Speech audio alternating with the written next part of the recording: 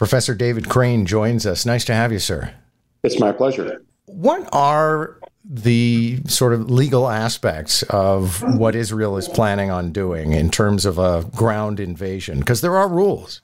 There certainly are rules. In fact, all nations have signed up to what we call the Geneva Conventions, which is a part of a larger body of law, laws of armed conflict, international humanitarian law, which really just governs conduct on the battlefield. So believe it or not, a lot of people don't really realize that the rule of law is involved in all of this. Israel is a signatory to all of this.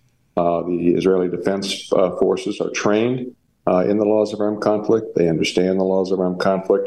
In large measure, they try to follow the laws of armed conflict. But the bottom line is that we also have another combatant, which is bound also by the laws of armed conflict, a terrorist group named Hamas, which is not following it.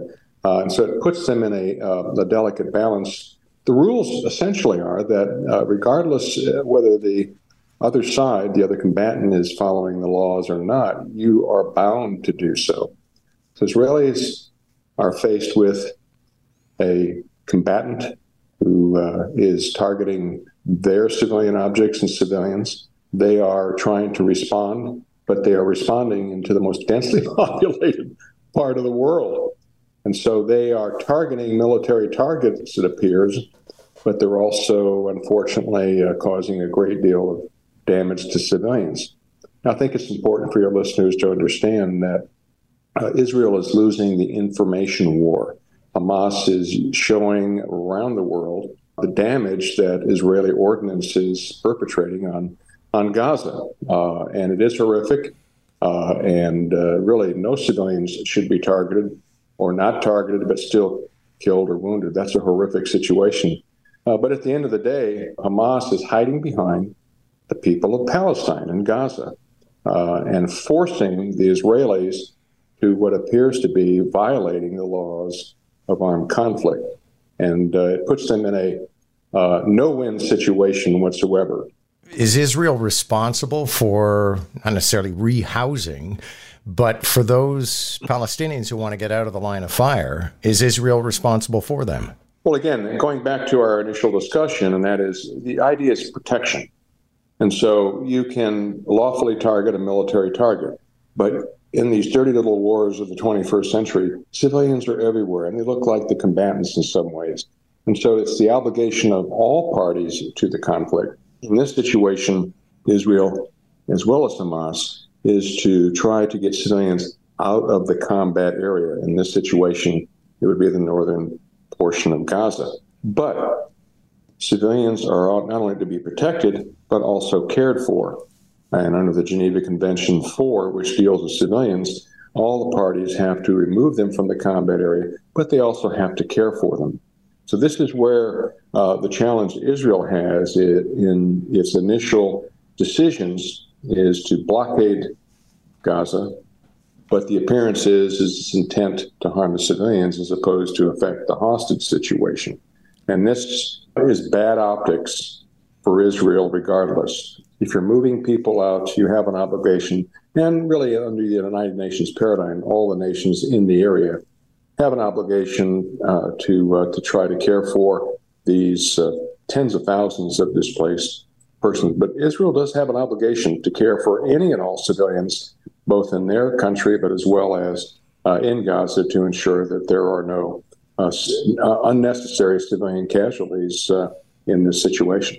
But if you're playing by two different sets of rules, I mean, Hamas is not a formal military operation, and they are compelling, apparently, a lot of civilians not to get out of the way. Doesn't this necessarily become asymmetrical, that it puts Israel at a tremendous disadvantage if they want to play by the rules?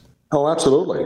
It's a terrible situation. And these, as I call them, these dirty little wars put nation states who are trying to follow the rule of law, even in a combat area, put at a necessarily disadvantage, because if you're taking on these rebel groups, terrorists, what have you, these non-state actors who choose not to follow their obligations under the laws of armed conflict, it puts them in a terrible disadvantage. But the fundamental rule is if you're a signatory to these rules and laws, then you have to follow them regardless of whether the other side is doing so. But Hamas is playing this. They know this. And so they're using this to their advantage in turning the entire tables around. Israel has the military capacity to destroy them, and take over and move everybody out of the Gaza area, but they can't, and they do not want to do that, because at the end of the day, that's almost impossible, and it also puts them in a real serious political problem within the Middle East. But again, Hamas is doing whatever it can to cast the Israelis as the bad guy in this, and actually they're winning that information operation part of the warfare. I normally ask the question, how do you see this ending? I don't think it ever ends, but how does this perhaps chapter end in your view? At this point, it's too early to tell. It's too fuzzy to tell. There's too much dust in the air. This is going to end badly for both sides, and that's a tragedy. But we still have to use the rule of law to try to, in some way, lessen the horror of all of this. And I'm a big proponent, truly, in having taken down some of the world's toughest dictators and thugs. But the rule of law is far more powerful than the rule of the gun. There's something very elegant and what would one call it gentlemanly conduct in that, but I'm not sure it's necessarily good for the peace and security of the region. Well, it's interesting. The history of mankind is the history of war, and the history of war is the history of mankind. And none of this is going to end well.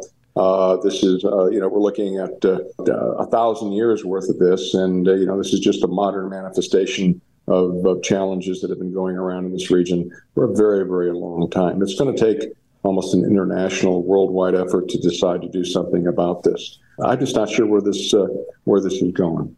And I know that your approach to this is through a legal lens, but I'm also curious about kind of the international balance, because it seems that between this and Russia, Ukraine, and Taiwan, China, that the whole world's balance has been upended. It used to be a country would lay its bets with one party or another. Now it seems like everything's up in the air. Excellent point. We are at an inflection point, just like we were in the 1930s, particularly the late 1930s.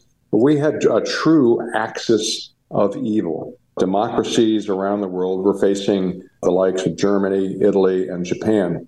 Well, guess what? In 2023, we are facing another axis of evil. We have the Russian Federation. We have China.